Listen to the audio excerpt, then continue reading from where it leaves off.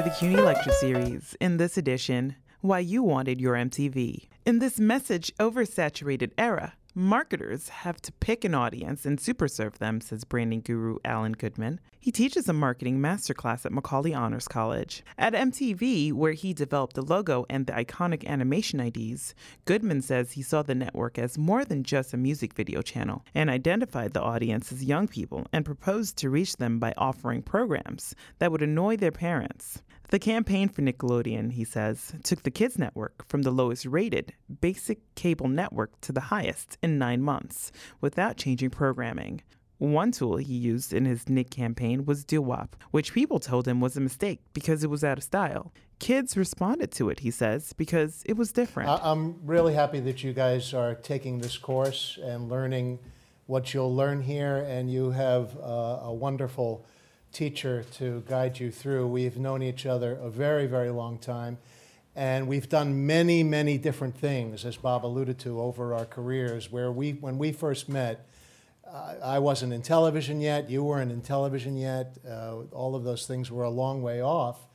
And it's just an example of if you keep your minds nimble and you keep your eyes open to what's going on, you can have a long career in something that is generally regarded as something for young people, certainly people much younger than Bob and I are.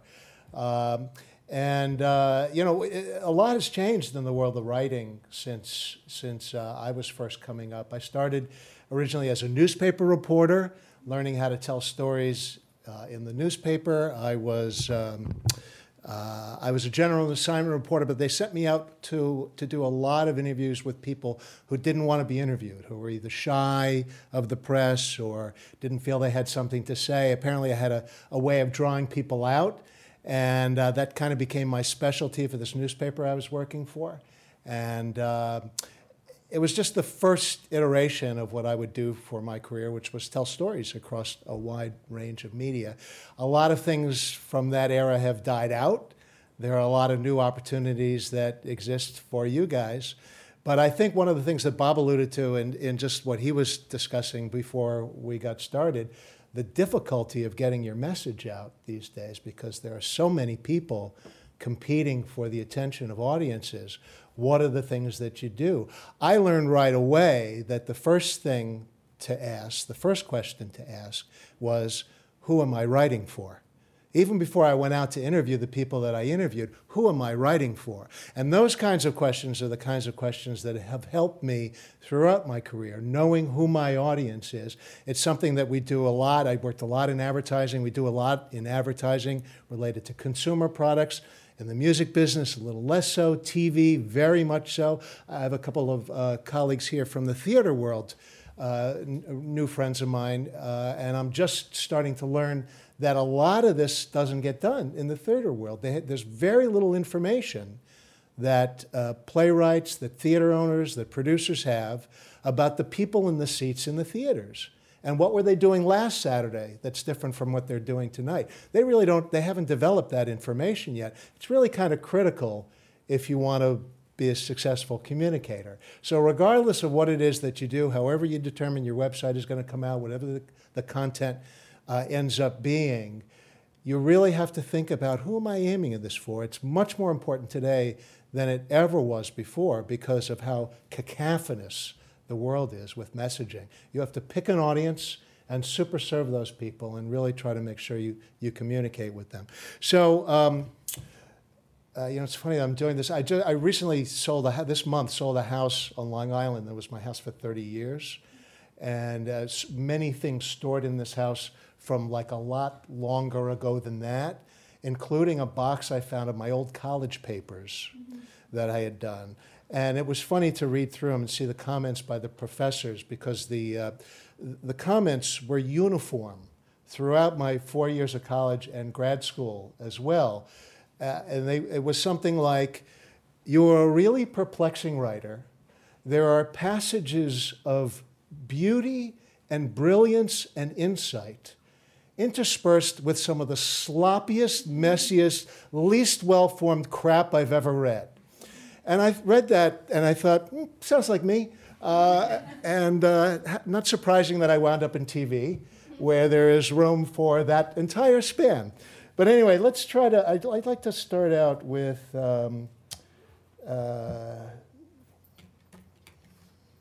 supposedly I can do this. We'll see if it actually works. A couple of examples of things from my life in the past. We'll see what happens here.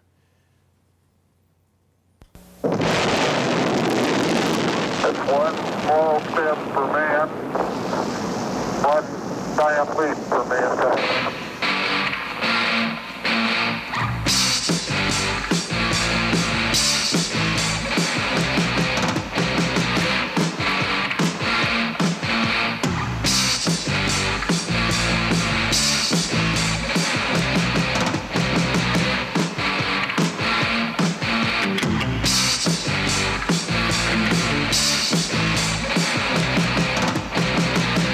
I play that and I realize that this group is probably too young to remember when MTV played music videos.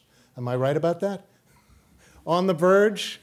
Okay, well, this was the first thing that anybody ever saw when MTV came on for the very first moment that it was in the world. And the story behind this piece was also became the iconic image of MTV. They still hand out a Mood Man for their Video Music Awards every year. And that became kind of the iconic image of the network and the iconic sound of it too. And neither one of those things was supposed to happen.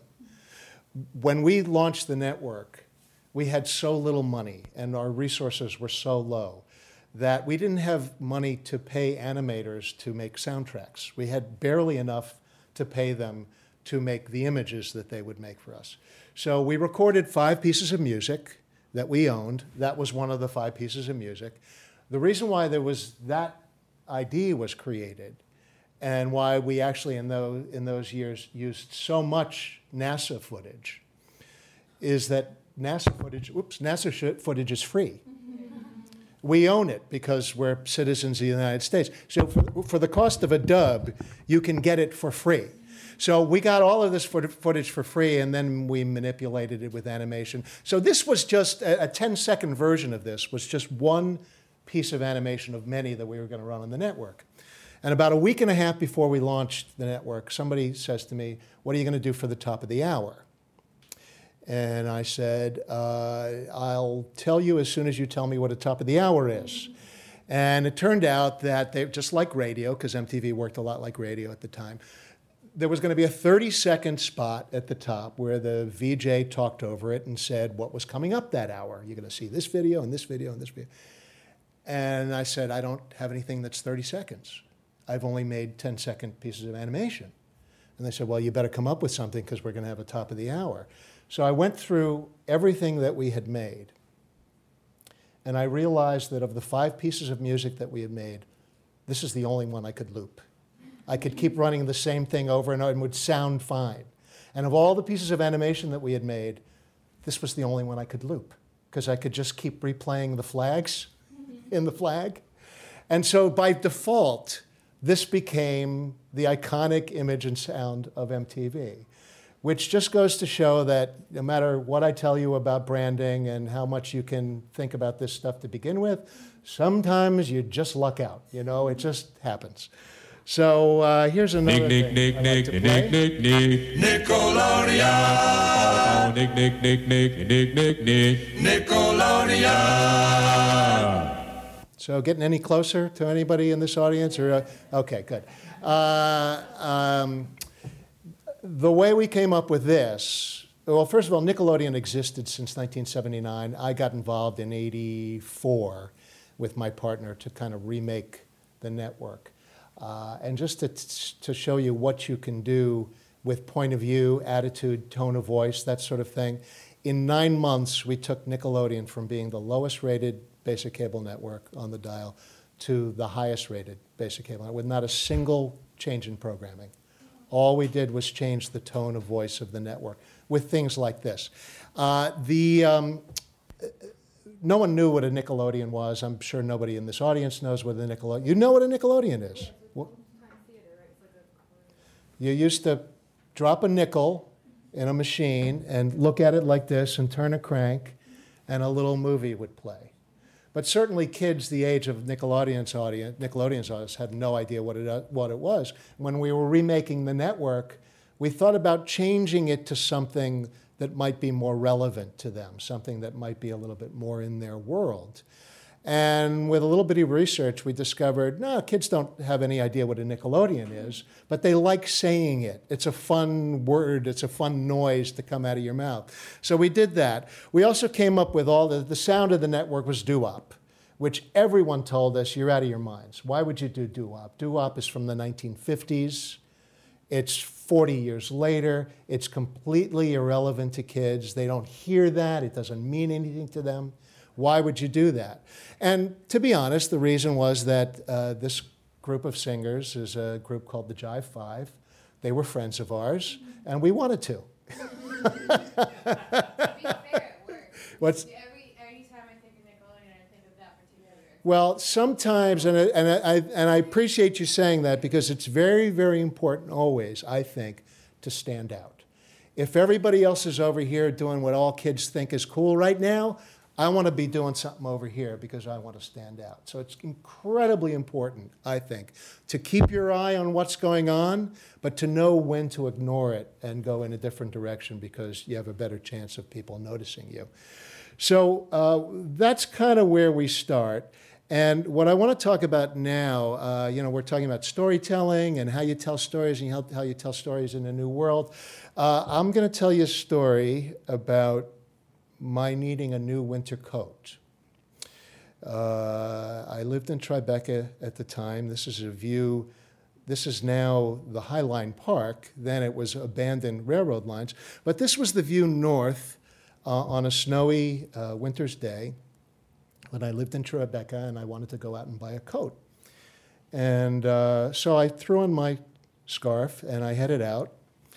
And for the purposes of this presentation, the part of me will be played by internet icon Keanu Reeves. I headed north in the direction of Soho, and of course along came with me my wife, and we started looking in stores. We started looking for coats, and we found leather coats. And we found parkas, and then we found more leather coats because there are surprisingly few images of coats on racks on the internet that I could steal. And we were getting very frustrated because we couldn't find anything that looked good on me or anything that I liked, anything that seemed appropriate. And my wife was getting frustrated, and I was getting frustrated. So finally I said to her, honey, why should we both waste an entire afternoon? Why don't you go back home? I'll keep looking. I'll see what I can find. So I said goodbye to my wife, and she turned and waved goodbye. And I went on looking, and it was a frustrating afternoon. You can see how my frustration was growing as I continued to walk and look for coats. I sniffed the flowers. That didn't help. I tried to throw myself in front of a cab. Poor Keanu. This guy can't walk through the village without people buying. Poor bastard. And then suddenly it dawned on me what I was doing wrong and why I wasn't finding a coat. And I wonder if there's anybody here who might like to guess. And I'll tell you, in 15 minutes, I had a coat. And I'm wondering if there's anybody here who can guess what I was doing wrong and what I changed to help me buy a coat. Did you have Yelp at the time? Sorry? Did I have Yelp at the time? No, Yelp was just the sound we made when we couldn't find coats. There was no Yelp at the time.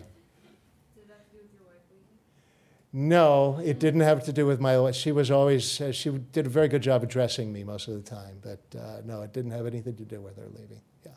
Did you not see any Coke commercials lately? It didn't have anything to do with coat commercials. And this is one instance where there's not a single coat commercial that would have had an effect on me. Didn't have anything to do with my choice. Yeah. Were all the coats too similar, too alike? You needed something different? They were the widest variety of coats that you could imagine, probably more variety than I could deal with. Yeah. Did you know what you wanted? Did I know? I wanted a coat. Did I need more information than that? Yeah. Or a specific type of coat? So, oh, sorry. Yeah. Go to a different part I didn't move one block from where I was. Yeah. The indecision comes from having too many options. I find frequently indecision comes from having too many options, and that's maybe a key to where we're going with this. But you know what? We don't have to settle it now. We'll come back to it, okay? I promise we'll come back to it. But first, and part of the way we'll find my route here is through understanding what I mean by branding, which is very different from what a lot of other people mean by it. And a lot of the confusion comes, I think, from things like this. What is a brand? I mean, a brand initially was this hot piece of iron that you stamped into your cow so that everybody knows that's your cow, not his cow, right? And so that's literally a brand. And from that, we get the idea that my mark on my network or my logo at the top of my website or something like that is my brand. It's not your brand. That's not, I keep hitting this thing. Maybe if I put it there or back away or something. I would say that's not the brand, but that is what a lot of people take for branding. You hear a lot in the branding business these days about telling your story. And your story might be interesting to you, but your story might not be interesting to your consumer. You know, we started this with a conversation of who is my audience, right? Who am I trying to sell to as being the most important question to ask. So my story, my brand story may not be relevant to the people that I'm trying, it could be a great story, but it might not be relevant to the people who I'm trying to talk to. Then we have this. Do I have to press it? Or maybe I have to press it. The Flintstones has been brought to you by Winston, America's best-selling, best-tasting filter cigarette. Winston tastes good like a cigarette should.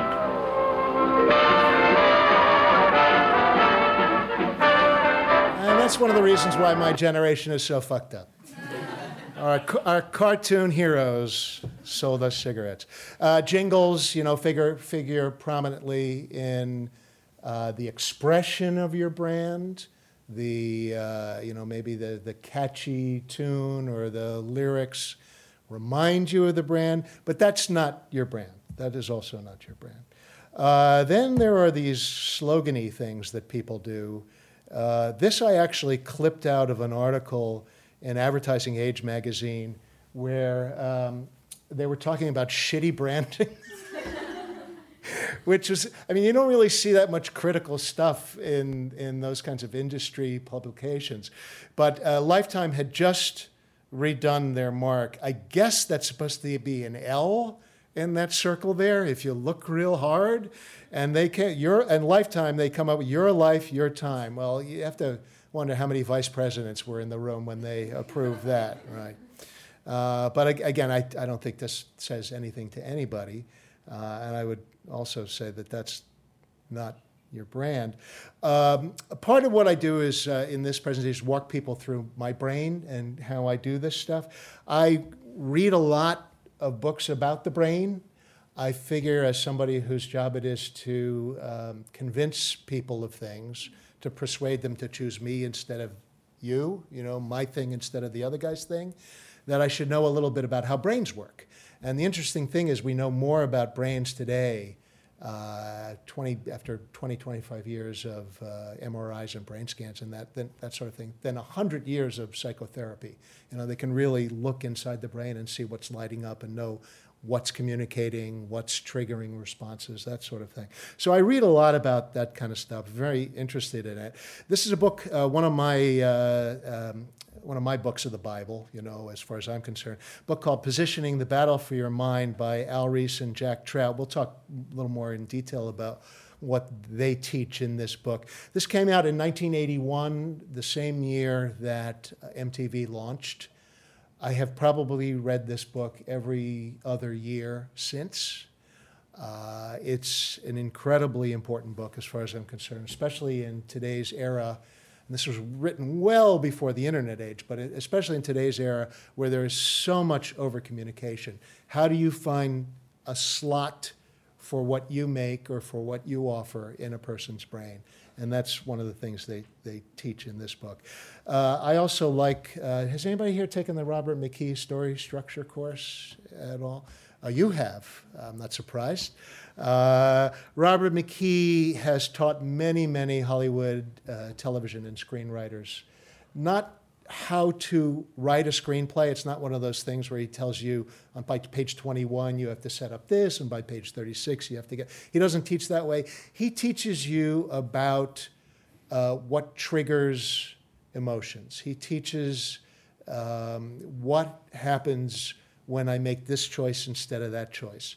And we'll talk a little bit more about that, but he's another one who I revere. This book is, I think it's out of print now, but this is a book called The Responsive Chord by Tony Schwartz. Is this where I have the example? I can't remember where I put it. Yeah, so this is, Tony Schwartz made this. 1, 2, 3, 4, 5, 7, 6, 8, 9, 10, 9, 8, 7, 6, 5, 4, 3, 2, 1, 0. These are the stakes. To make a world in which all of God's children can live, or to go into the dark. We must either love each other, or we must die. Vote for President Johnson on November 3rd. The stakes are too high for you to stay home. So do people recognize it? Have you learned about this commercial and the importance it holds in our culture? This was for those who don't, this was the 1968 presidential election between Lyndon Johnson and Barry Goldwater. The entire commercial was based on an inadvertent comment that Goldwater made. He was asked by an interviewer, would he rule out using atomic bombs in Vietnam? And what he said was, I don't rule out anything. And on that, the slimmest of excuses to create division between the candidates, Tony Schwartz, who was working for Lyndon Johnson, came up with this commercial. It was the first time anybody had done anything like this before in politics, where they used images, sound, an extreme point of view to communicate a nonverbal message.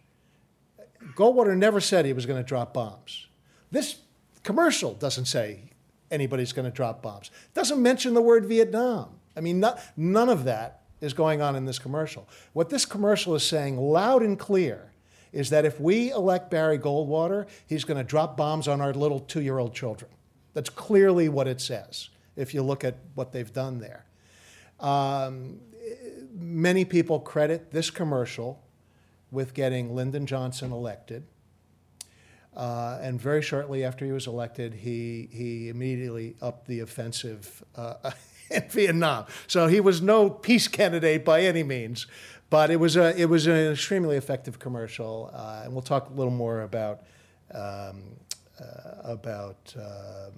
Tony Schwartz and what he means by the responsive chord and why it's important to us. There's one other thing that I use. I was talking to, I was seeing a shrink for a while, and I was talking to him one day about what I regard as the only reasons why people make any choices at all in life. And those things are, my sex, my food, my shelter, my family, my job, my status were the 6 things I riffed. And maybe some of you guys have studied this. He says, oh, so Maslow's hierarchy of needs. I said, what? He said, it's you basically have, you missed a few, like search for beauty, that's right. But you're talking about Maslow's hierarchy of needs. I said, I made that up. He says, well, you made up Maslow's hierarchy of needs. But if you look into this, you start to see that there are urges that we need to satisfy, things that we need to fulfill in life, that are common to all of us and common to across cultures. and I would argue in some measure common to the lowliest slug on the ground. There are just things that as organisms we need.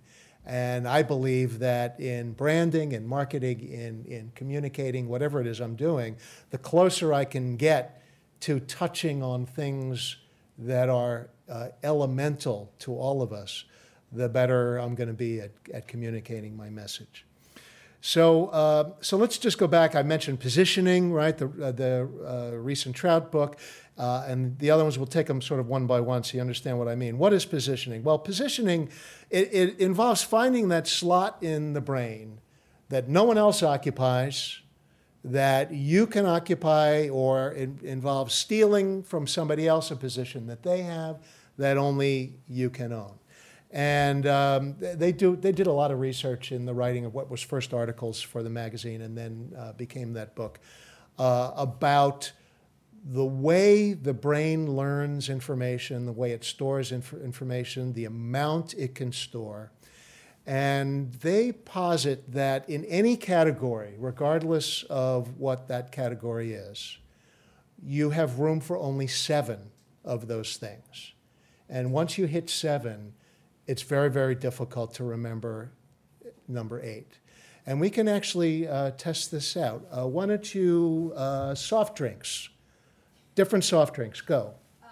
Pepsi, Dr. Pepper, Sprite, Coke, Fanta, Crush. It's amazing, isn't it? Yeah. You get to 7 and you top out.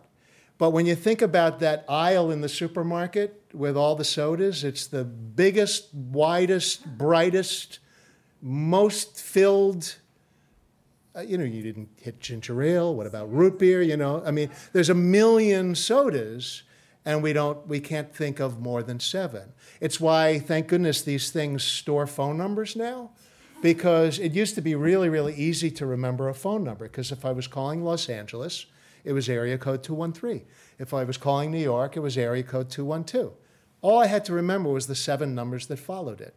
Now phone numbers are 10 numbers long, and no one can remember them. Don't feel bad. It's because brains can't do it.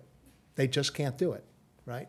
So that's, when you learn these things and you learn that you need to be one of 7, or you might as well be nowhere, you start to learn some other things. For instance, there was a time when 7-Up was the #1 lemon lime soft drink in the world. Now Sprite is, but at the time, 7-Up was #1.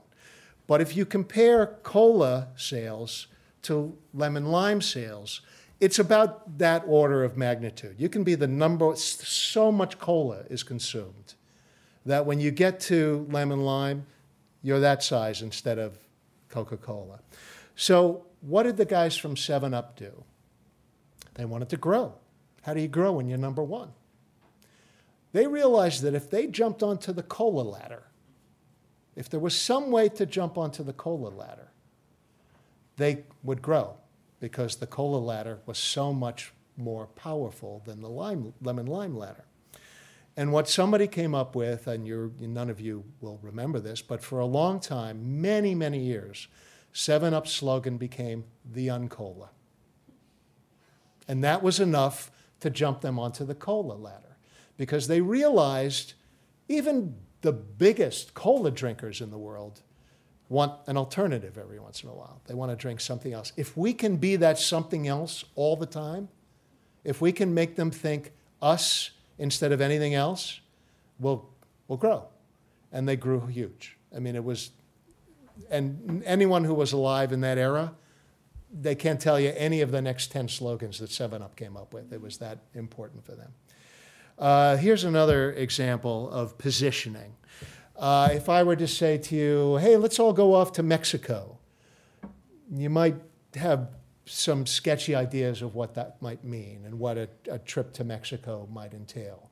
Maybe there are stories you've heard about the cartel or crime or something like that. Or I might say, how about a vacation in the Yucatan? Well, you might not be too clear on the Yucatan and where that is. But if I say, what about the Mayan Riviera?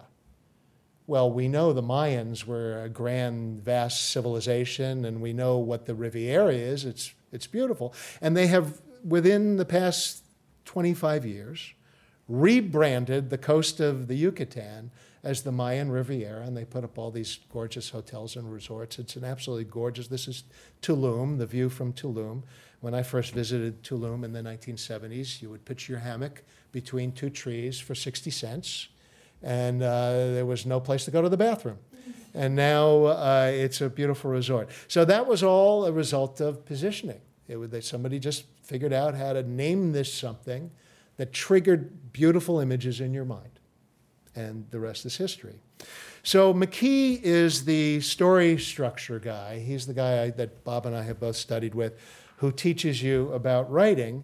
And what he teaches is that the world and our lives and our stories in our lives are about making choices. We all start off, whether it's fiction, whether it's our own lives, we start off in a direction, right? You all had hopes and dreams and plans at some point in your life, and you start off in that direction, you hit an obstacle, right? So what do you do when you hit an obstacle? There's a few different things you can do. You can change your goal, right, which allows you to go around the obstacle, or you can crash through that obstacle if you're strong enough. But life is a matter of making choices. And all of those choices that we make through our lives are based somewhat on our chemistry, somewhat on our upbringing, somewhat on our environment, but it's all about making choices.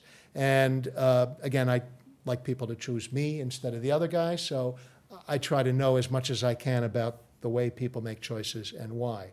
The responsive chord that we mentioned, we can illustrate that this way. So every person in this room right now, I guarantee you, your hearts are starting to beat a little harder.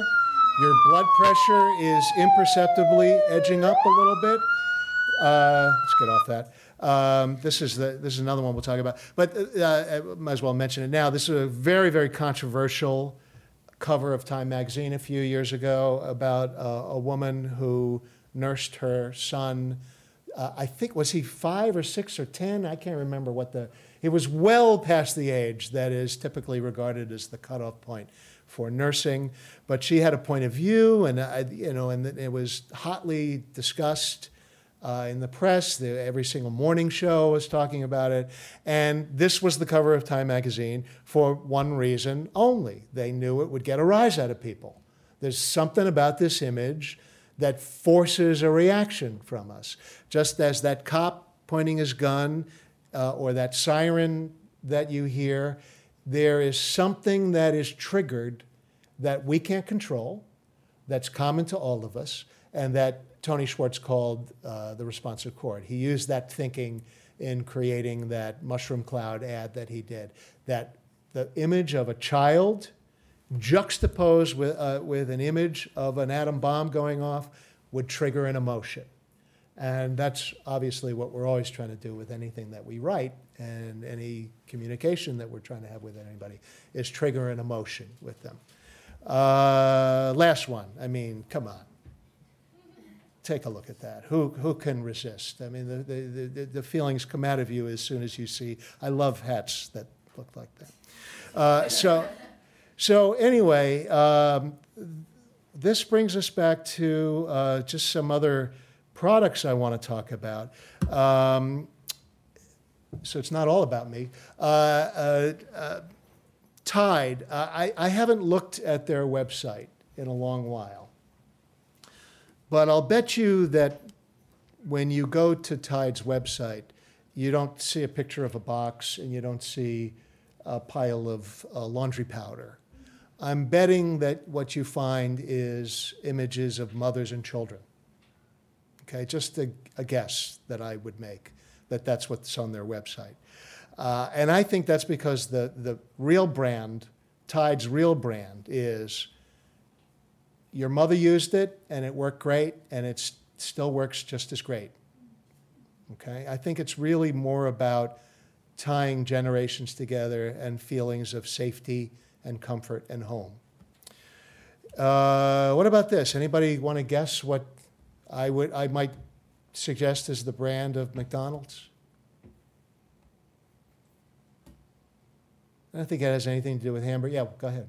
Well, I know red triggers hunger. Well, it's interesting you mentioned that. There are, and this is another one of those responsive chord things. It's so weird. But orange, red, yellow, the reasons why those colors are part of every fast food joint is that those colors make you feel hungry. I mean, you're absolutely right about that, yeah. I was going to say the giant yellow, my trigger a sense of familiarity. Familiarity is key to it, yeah. And the reason why I chose this one from Japan is that I think McDonald's brand is that no matter where you go in the world, it's going to taste the same to you, right? It's going to be familiar. It's going to be comfortable. It's not going to be good, but it's not going to surprise you in ways that are revolting, right? Anybody here know who this is? Not asking the people over here. You do, okay. So there's a couple who know who this guy is? Okay. This is a man called Walter Cronkite. He used to be the most trusted man in America. He delivered the news at 7 o'clock at night. Yeah. Sorry? I'm sorry. Yes, he was. Yes, if you've seen those documentaries about JFK, he was on for hours and hours and hours and hours and hours and hours and hours, and after all of that, he realized he had never put on his jacket because he sort of raced out onto the set. And you'll see in all of the images from that day, he's wearing just a shirt and tie. But he was considered the most trusted man in America. He did the evening. Can you imagine any newsman anywhere today being considered the most trusted man in America? But back then, he was considered, in fact, so much so that when he went to Vietnam to report on Vietnam and came back and told the American people that from his standpoint, this was unwinnable, that this was, was a mess over there. That's when Lyndon Johnson decided not to run for re-election. The details are lost to history. It's disputed whether he said it when he was watching the news, whether he said it in a meeting the next day, whether he said it to one of his trusted advisors at some point. But what everyone knows he said is, if I've lost Cronkite, I've lost America. And it was at that moment that he decided he would not run for re-election. So what is common to all of these? So you trust him would be the way I would express the brand for Walter Cronkite. You trust him. So what is common to all of those? Yeah. Brand stability. Brand stability. Stability, but in terms of the way I phrase them, so it works just like your mother. It did for your mother. It will be familiar to you. You trust him. It appeals to your sense of emotion and feelings that kind of You. Your emotions, you. I think what's common to all of them is you. And what I think all of these marketers and communicators have done is they've figured out how to touch you. They know who you are, and they figured out how to touch you. And the closer they can get to you, the closer they can link their brand to you, the stronger those ties will be. I have a few examples of this from my life in marketing. But before we get to that, I still don't have my coat. And look how sad I look. And I've grown a beard since the last photos of me. Anybody want to guess what I changed about my search for a coat? And how I could almost instantly, after changing my approach, find the coat that I bought? We'll come back to it. Don't worry. Okay. So let's just talk about MTV for a bit. There was a time, actually well into my years of association with them, when the phone rang on at 3 o'clock on a Friday afternoon, And the caller said, I'm calling from Judy McGrath's office, please hold. And Judy at the time was the chairman of MTV. So at the time, I knew that if my phone rang at 3 o'clock on a Friday afternoon, and it was Judy McGrath's office, that I would be working that weekend. Just some sense I had that she needed something. So she gets on the phone with me and she says, I'm giving a presentation to Tom, her boss, on Tuesday about the branding for MTV films and Nickelodeon movies. I said, okay, fine, what can I do for you? She said, well, you can tell me what that is. So I said, all right, give me a little time. So over the weekend, I wrote her a 60-page presentation that wound up with the revelation that there was no MTV films and there was no Nickelodeon movies. There was just MTV and there was just Nickelodeon. And those things across platforms, across brands, across products that we might put out had to remain consistent. And I had never expressed it this way before until that presentation, but I explained what to me MTV meant. And now it means nothing. It's just another thing. I mean, it's sad to people like us because we had a lot to do with making it big and important and addicting to people. But I said, to me, what MTV was your parents' worst nightmare.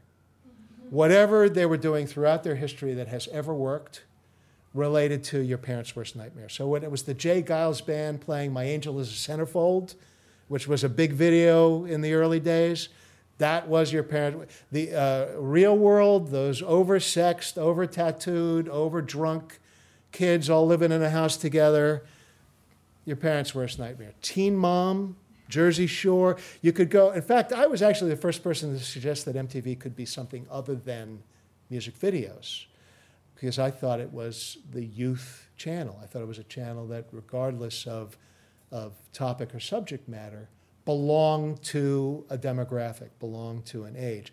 And this is an age that we all pass through. This is something that I learned in my readings about the brain and how the brain works. There's a reason why probably everyone in this room passed through a time where the stupidest people on the planet were your mother and father, right? Because you need to experience that. You need to feel that on some level in order to separate.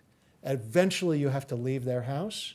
And in order to do that, you have to start to feel the confidence to know that they don't know everything and that there's something for you to learn and something for you to discover. So this channel was for that specific age group.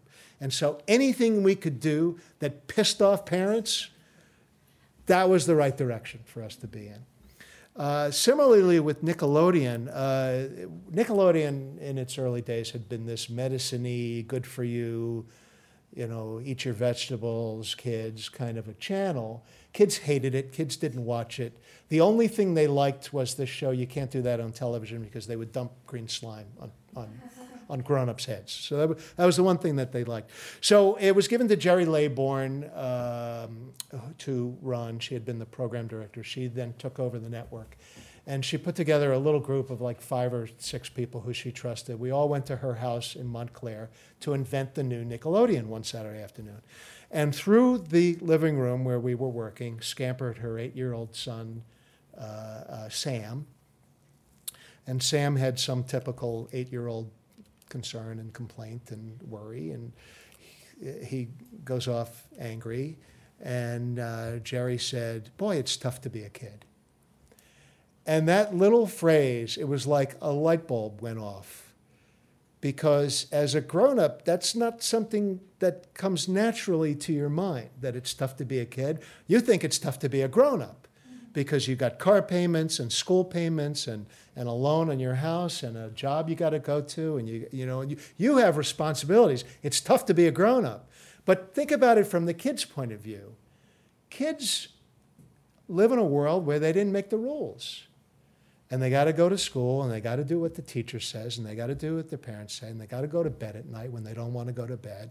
And what do you mean I got to hang up my clothes? I take them off. They land on the floor. Tomorrow when I need them, I know exactly where they are. What do, why do I need to? Makes no sense to clean up a mess. Why would I clean up a mess? That's not fun. So we kind of decided that Nickelodeon would be that one place that would exist from a kid's point of view. It would be for kids from a kid's point of view, all rules out the window, right? And I think that's why we succeeded.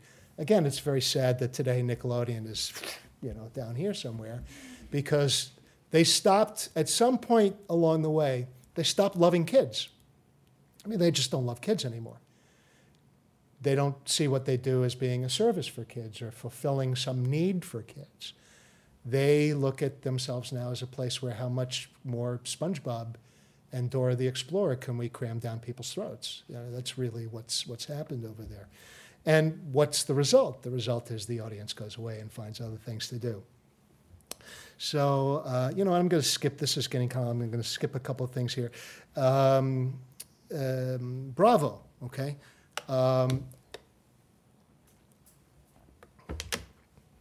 Bravo did a show called Queer Eye for the Straight Guy, which was Bravo's first hit. And the result of that is everything else that they have done since has lined up with one of the categories that were covered in Queer Eye, whether it's grooming, fashion, all of that. Those are the cooking. Those are the things that Bravo does now. And they've done a really good job of understanding their audience and defining it. And if you talk to them, they call their audience Will and Grace. Their audience is Will and Grace. Gay men and the women who like them, that's who they program to. And they're very focused on that, and they know exactly who they're programming to. And they've had one hit after another, as long as that hit is the Real Housewives of blank, which I think it's something like 60 episodes a week or more of some version of that show or what they program. So the other, so here's the thing, we're in a new world now where there are all kinds of digital outlets for your work and for your identity and for the things that you want to post and the information that you want to convey to people. And all of those things, I'm getting ahead of myself, sorry. We'll get to this in a second. Stop, don't look at the screen. Sometimes these things run away from me. The point I want to make about all the websites is you might find that your message is different depending on where you're posting. And I just know for myself, Facebook is about family and about career to some degree and about just staying in touch with people who have known me pretty much all my lives. Twitter I use for jokes. I use it for comedy. It's a great format, I think, for one-liners. Instagram is more about just things that catch my attention that I want to trade and share with other people. So I'm actually a different person depending on where I'm posting. I would never do anything that I do on Instagram on Facebook because it's just not what people expect from me when I post on Facebook. So it's an interesting thing to think about that you have to, again, it's knowing who you're talking to, but where you're talking to them, what you are when you're talking to them, how you express yourself. All of those things are things you need to be thinking about all the time these days. Bologna, okay? Bologna hit a rough spot.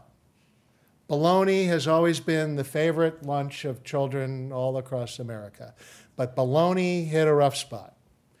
Bologna hit there was a time when bologna sales were plummeting because everybody wanted to eat better, right?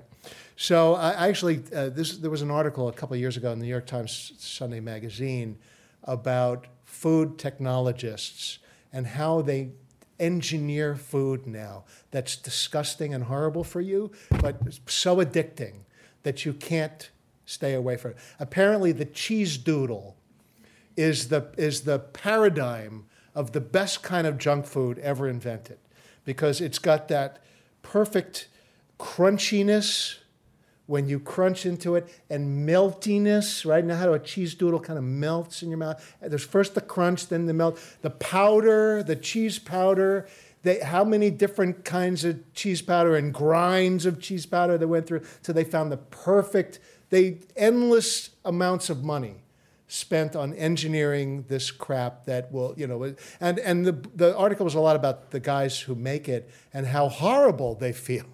Because they know they're killing people with this shit. But there was a passage in that article that fascinated me, and it was about the rebranding of bologna. And I don't know if anybody read the article or remembers the article, but bologna hit this rough spot where their sales were plummeting, and they brought in all of these people to consult and to think about it and test groups, and maybe if we change this or less fatty or what, everything they could think about, they tried to do. And then they brought in somebody who said, maybe we're trying to solve the wrong problem. Maybe the problem isn't bologna. Maybe we don't have to make bologna different. Maybe there's a different problem to solve. And so he looked at the psychology, and this is where I get into this stuff about the brain and emotions that are triggered in all of us. They started to talk to mothers about how they feel about their children and how they feel about their career as mothers and how they feel about how well they do the job. And they found that mothers are racked with guilt over lunch, because they don't know how to give something to their children that their children will like. They know that the lunch boxes, either everything gets thrown out or it gets traded with kids for other things. They feel horrible about it, that kids don't eat the lunches that they pack. So the technologists at Oscar Mayer, because, they're not, it's not food. They go to work on this, and they start bringing in all kinds of things into conference rooms, and they're chopping it up and carving it up and trying to figure out what they can do. And they realize that there are actually two problems that they can solve. They can solve the mother's problem about guilt, and they can solve the children's problem about control of their lives. Because this is, kids, like I said before, related to Nickelodeon, kids don't make the rules, right? Kids are in a world that are all the rules are made by other people. How do you give kids control, and how do you give parents, mothers especially, the feeling that they're doing something nice for their children? And what they came up with was this. And actually the biggest problem they had with these little lunch kits is not the shelf life. This stuff could sit forever and not go bad. The problem they had was that the container cost more than anything inside. But these Lunchables were, they started flying off the shelf. Mothers felt great because they knew their kids loved them. Kids loved it because maybe you want 2 slices of bologna between your crackers, maybe you want 1, maybe you don't like cheese, maybe you like the cheese and you don't like the bologna. Kids felt so much control because of how they could assemble them. So then, of course, they start branching out, Oscar Mayer does, and they come up with, we'll put in water, right? Because the water is that, then parents will feel better about giving something that has water. But then there's all, the tropical punch powder and the candy. And, the only thing really that was missing, this pepperoni pizza one, was actually written up somewhere as the most health harming thing you could give your kid. There's just nothing in there. And really the only thing missing, was they should have provided that if they were really thinking. So where does this bring us? We all have to come up with our own brand. We all have to figure out our own message and what's that going to be. And as we were saying before, as you mentioned, the Nickelodeon theme stands out because nobody else is doing that. Nobody else is hearing that. we all have to come to grips with the fact that if we want to stand out, if we want to have a career, if we want to have a long career, we got to figure out what that thing is that we offer that nobody else offers. And maybe that's something that changes over your life. But I think if you are alert and if you're always assessing your point of view and your importance, you can continue to find that. So it's time to buy a coat, and I need help. I need help. I'm clean shaven again. Anybody out there, after all we've discussed about how it's about being audience-centric and understanding your consumer and all of those things, any thoughts at all? I know somebody wants to yell it out. Yeah? Did you think about why you wanted the coat? Well, I was cold. I didn't have to think about it. What you want with the coat? Yeah. Did you just pick a coat that looked like one of the other coats you've had previously? Nope. That's no. Did you try on any of them? I stopped trying on, the thing I changed is I stopped trying on coats. Anybody? One time, I've given this presentation a bunch of times, and one time somebody guessed. And unfortunately, he guessed it at the very beginning of the presentation when I first presented the problem, which really took the steam out of it, I gotta say. No, here I was, the consumers, the guy preaching to all his clients, the consumer comes first. Think about who your audience is. Don't think about you, think about your buyer. And so what I did was I stopped looking at coats. I started looking at audiences. I started looking at consumers. I started looking in the windows of stores to see who was shopping there. And I found this store, Beau Brummel. They just closed this summer after many, many years in Soho. I found this store, Beau Brummel. I looked in the window and I saw overweight, middle-aged, wealthy guys. And I said, okay, that's me. I see me in there. And I walked in and there were just tons of really nice clothes. It became my store. I'd moved out of that neighborhood, but it became my store for many, many years. I knew the salesman very well. I'd walk in, he'd pull things my size, he'd pull things that he knew I would like and that were right for me. And the way that I knew, an additional way that I knew that this store would be right for me is that at the time that I went in there to buy my coat, they were costuming lots of television shows that were shooting in New York. And in fact, here's my coat, but in fact, beautiful Hugo Boss coat. But in fact, the show that they were costuming that related to me was Regis Philbin on Who Wants to Be a Millionaire. Then I knew I was in the store for me. And look how happy I am. Thank you.